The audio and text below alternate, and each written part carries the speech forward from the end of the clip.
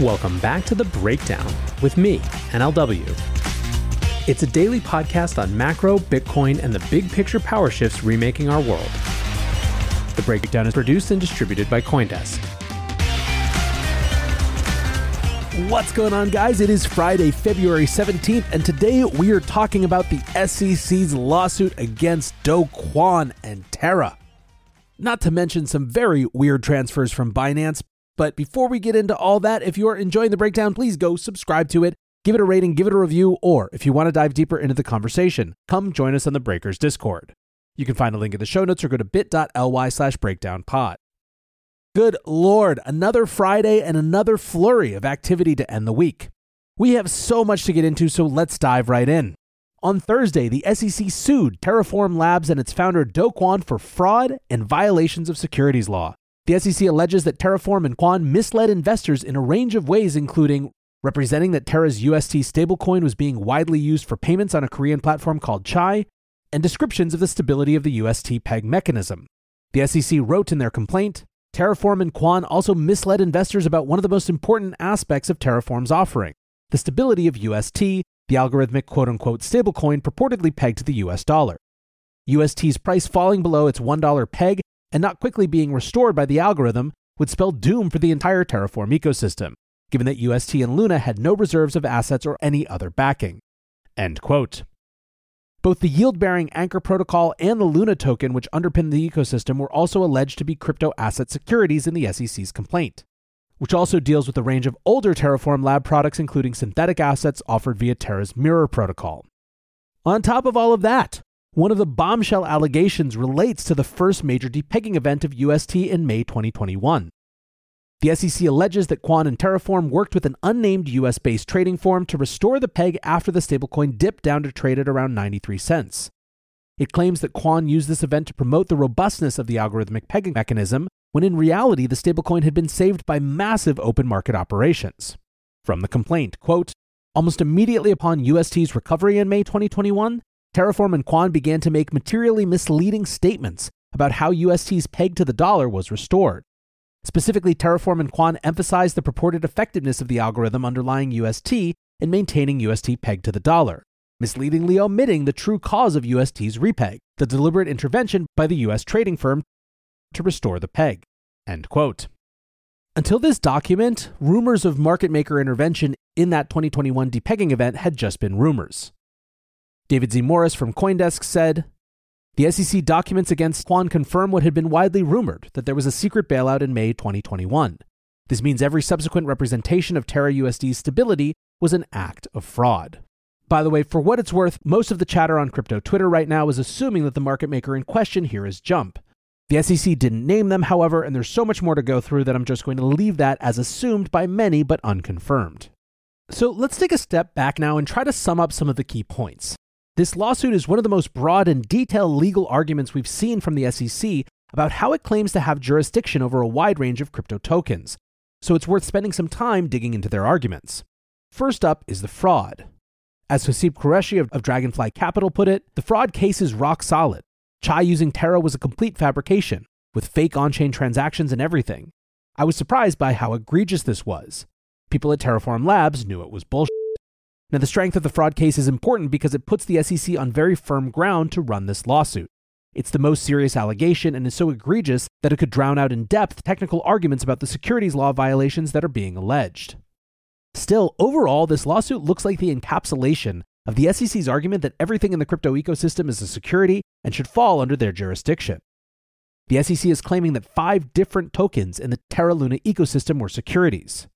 Luna and Mirror tokens, wrapped Luna tokens, synthetic assets minted on the Mirror protocol, and finally the UST stablecoin itself. This is the first time the SEC has attempted to define the law around wrapped tokens, and it makes 2 arguments. Firstly, that the wrapped Luna tokens were receipts for securities, being the underlying Luna tokens, and therefore securities themselves. The second argument argues that the smart contract which converted Luna into wrapped Luna was a common enterprise for the purpose of the Howey test. If this argument is successful, it could have some important ramifications for other wrapped tokens in crypto. MeetDC pointed this out, tweeting, I think this aspect, which isn't getting as much play, is more concerning than the receipt theory for wrapped assets. That is, wrapped assets could be deemed securities even if the unwrapped asset is not. The SEC also argues that the UST stablecoin itself was a security. Again, there are two sets of legal analyses offered.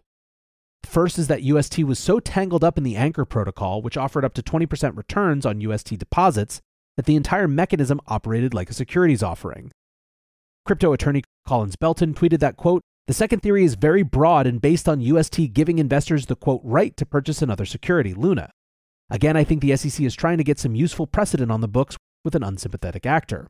This could be a big deal if the precedent stuck, since obviously any crypto asset that's permissionless could be said to give someone the, quote, right to purchase a security so long as it can be used on any DEX or venue where only one security may also be traded.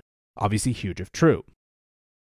MeetTC writes, "It's clear from the summary that the SEC is going to make a specific angle on stablecoins here and in fact apply Howey. How do we know? The expectation of profit from UST is the publicized use of the asset in Anchor to generate yield. Right off the bat, this implicates all stablecoins in existence currently. Stables are the bedrock of DeFi at the moment and tips us off as how Gary is probably going to attack other stables." Gabriel Shapiro, the general counsel at Delphi Digital, also has concerns about broader ramifications of this case. He writes, "You can expect the argument for UST being a security to be a roadmap for how the SEC goes after other stablecoins. They will allege that integration, promotion, marketing, commercial deals, etc., building the stablecoin ecosystems are, quote, efforts of others that are, quote, reasonably expected and can lead to profits in connection with the stables. This is why I've been saying that stables might even pass the Howey test, never mind other types of securities tests like Reeves, despite them being quote-unquote stable. So obviously here the big picture concern is that the SEC is using a lawsuit against one of crypto's biggest villains to make broad and sweeping precedent that can be used against the rest of the industry." Hasib captured the sentiment well, tweeting, "Many are complaining that this is too little too late, obviously, but I suspect this is more legal strategy than investor protection. Terra is indefensible at this point. Who's going to fight for them? So if the SEC wins, they can claim precedent. Bad facts make for bad laws." In a press release, SEC Director of Enforcement Gurbir Grewal spoke to the issue of centralized entities promoting themselves as DeFi darlings during the last bull cycle.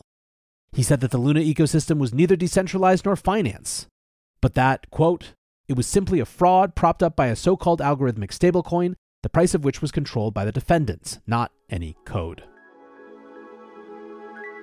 Join CoinDesk's Consensus 2023, the most important conversation in crypto and Web3, happening April 26th through 28th in Austin, Texas. Consensus is the industry's only event bringing together all sides of crypto, Web3, and the metaverse. Immerse yourself in all that blockchain technology has to offer creators, builders, founders, brand leaders, entrepreneurs, and more. Use code BREAKDOWN to get 15% off your pass. Visit consensus.coindesk.com or check the link in the show notes. So on any other day, we could go even deeper here, but there is just so much more to cover. So let's move on to something of a big report from Reuters about Binance last night. The report was titled Exclusive. Crypto giant Binance moved $400 million from U.S. partner to firm managed by CEO Zhao. So what's the story? Well, new allegations of troubling conduct at Binance in 2021 have emerged, with Reuters reporting that the offshore exchange had secret access to a bank account belonging to its purportedly independent U.S. partner. The report cites banking records and company messages, which show that large sums of money were transferred from Binance US to a trading firm managed by Binance CEO CZ. It claims that over the first 3 months of 2021, more than $400 million flowed through Silvergate Bank to the affiliated trading firm Merit Peak. Company messages reportedly indicate that transfers began in late 2020. Reuters has no information on the purpose of the transfers or whether any of the money belonged to customers. At the time, Binance US Terms of Services said that customer dollar deposits were held with Silvergate and a Nevada-based custodian called Prime Trust. During that final quarter of 2021, Prime Trust made $650 million in wire transfer deposits into the Binance US account. A Binance US spokesperson told Reuters that the report used, quote, outdated information without elaborating further. They added that, quote, Merit Peak is neither trading nor providing any kinds of services on the Binance US platform, and that, quote, only Binance US employees have access to Binance US bank accounts. However, according to the internal messages viewed by Reuters, then CEO of Binance US, Catherine Coley, questioned the transfers, asking a Binance International finance executive to explain the transactions, which she called unexpected, saying that no one mentioned them. In one message, Coley asked, where are those funds coming from? In response to Coley, another Binance executive, Susan Lee, simply said that Merit Peak was, quote, a vendor that facilitated trading on Binance US, and also provided loans and capital injections to the U.S. exchange.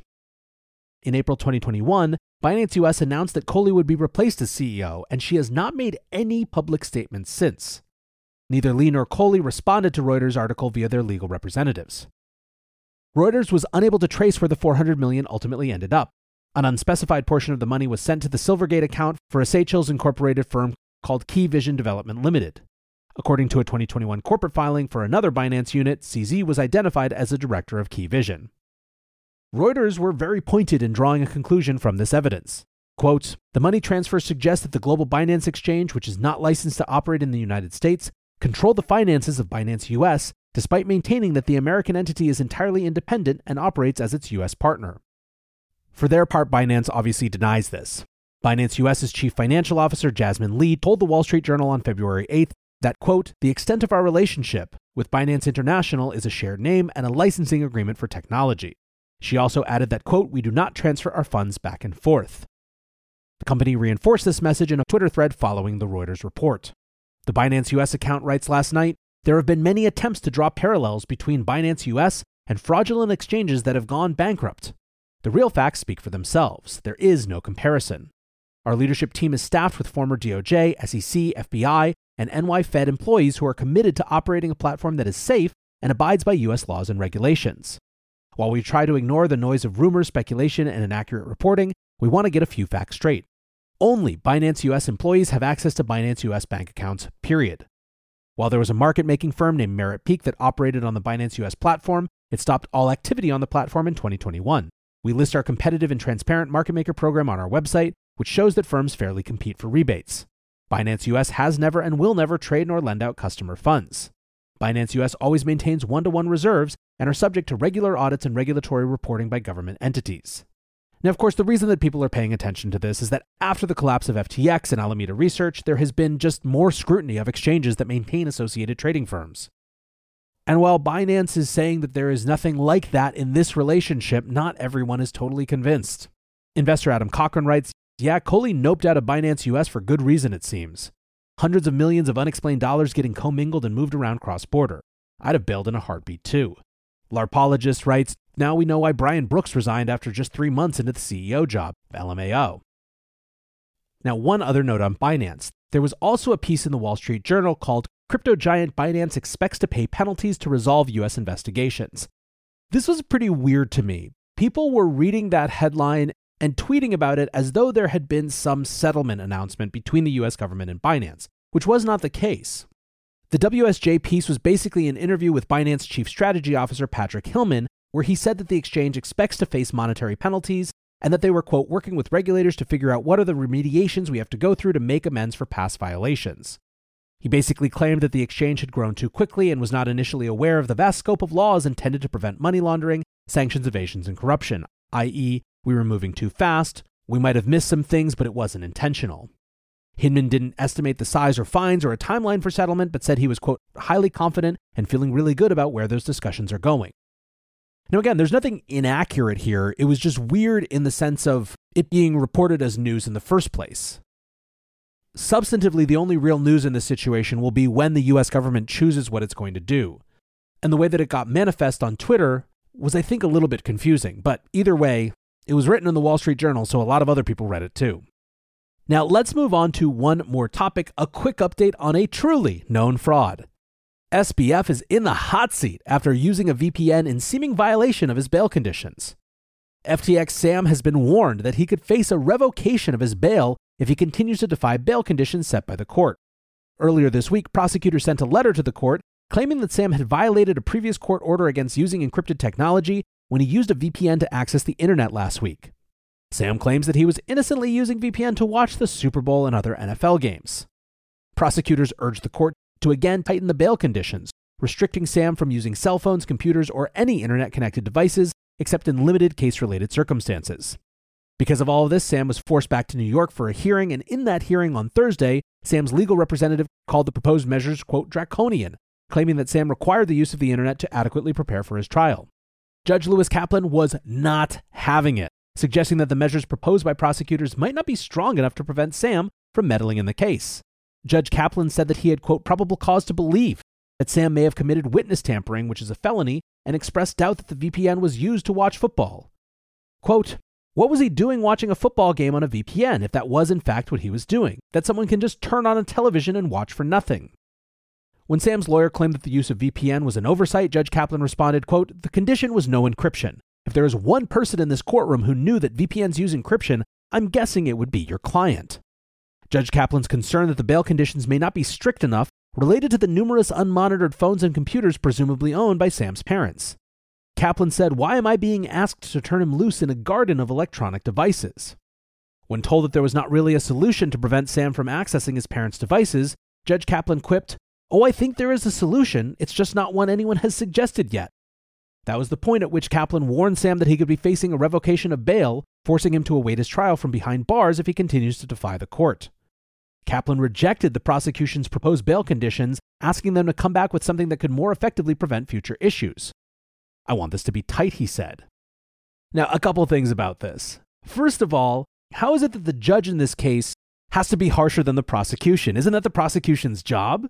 Second, Sam just forgetting that he was using a VPN for the NFL is the biggest eye roll ever. I'm completely with Maya Zahavi when she tweeted, how spoiled do you have to be accused of the biggest fraud in decades, have daddy's friends sign your bail, and still think you can argue with the judge about your VPN access? Anyways, speaking of daddy's friends, we found out this week who the two additional co-signers of SBF's bond actually were. And as much as Twitter wished it was going to be someone like Bill Ackman or Kevin O'Leary, it was instead two Stanford professors, Andreas Popke and Larry Kramer, who put up $200,000 and $500,000 respectively. Now, wait a second, wasn't the bail $250 million? How does Sam's parents' house plus $200,000 plus $500,000 add up to anything that's a reasonable approximation of $250 million? The answer is, of course, that it doesn't. And indeed, I don't give a crap about the individuals here. They have their reasons why they supported Sam and his family, and that's all fine, well, and good. The big, laughable, cynical joke is the disparity between these screaming $250 million headlines for the prosecution to look like they're being tough and the reality of the situation. Jameson Lopp from CASA really nailed this one here when he wrote, wait, so SBF's $250 million bond is only secured by a couple $1 million in assets? Motherfucker got 100x leverage on his stay out of jail trade. Yeesh. Anyways, guys, hope you're having a great Friday and looking forward to the weekend. I appreciate you listening as always. Until tomorrow, be safe and take care of each other. Peace.